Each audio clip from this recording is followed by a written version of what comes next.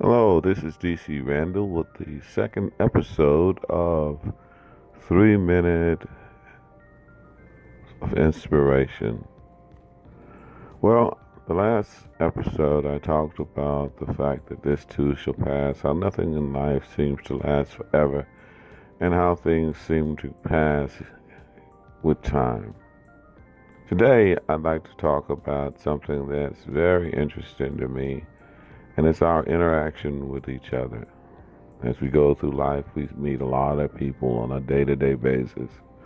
Some of them we barely notice as we pass them by. Others, for some odd reason, we'll actually look at and view something about them that seems to stand out. Sometimes it's a characteristic such as being very tall or very short. Sometimes it could be something that they're wearing that we feel is very stylish. Other times it may be a particular look on the face or some bizarre characteristic that they have that draws their attention. But have you ever stopped to notice how many people you actually come in contact with in the course of a day? Do we really count them? Do we really notice them from day to day? Have you ever just stopped to count the number of people that you actually interacted with or viewed in a day, in one day? Was it 5 people, 10 people, 30 people, 100 people?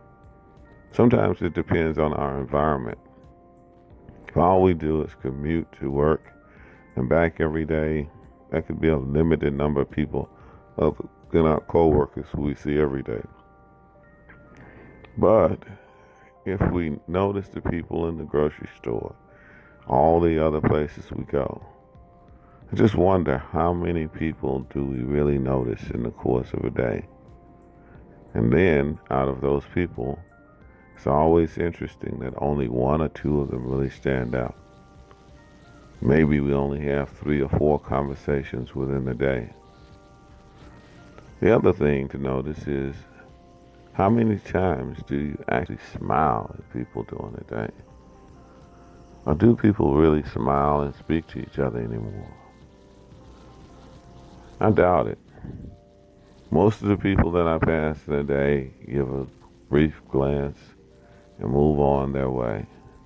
Some even feel intimidated if you look their way. Think about it.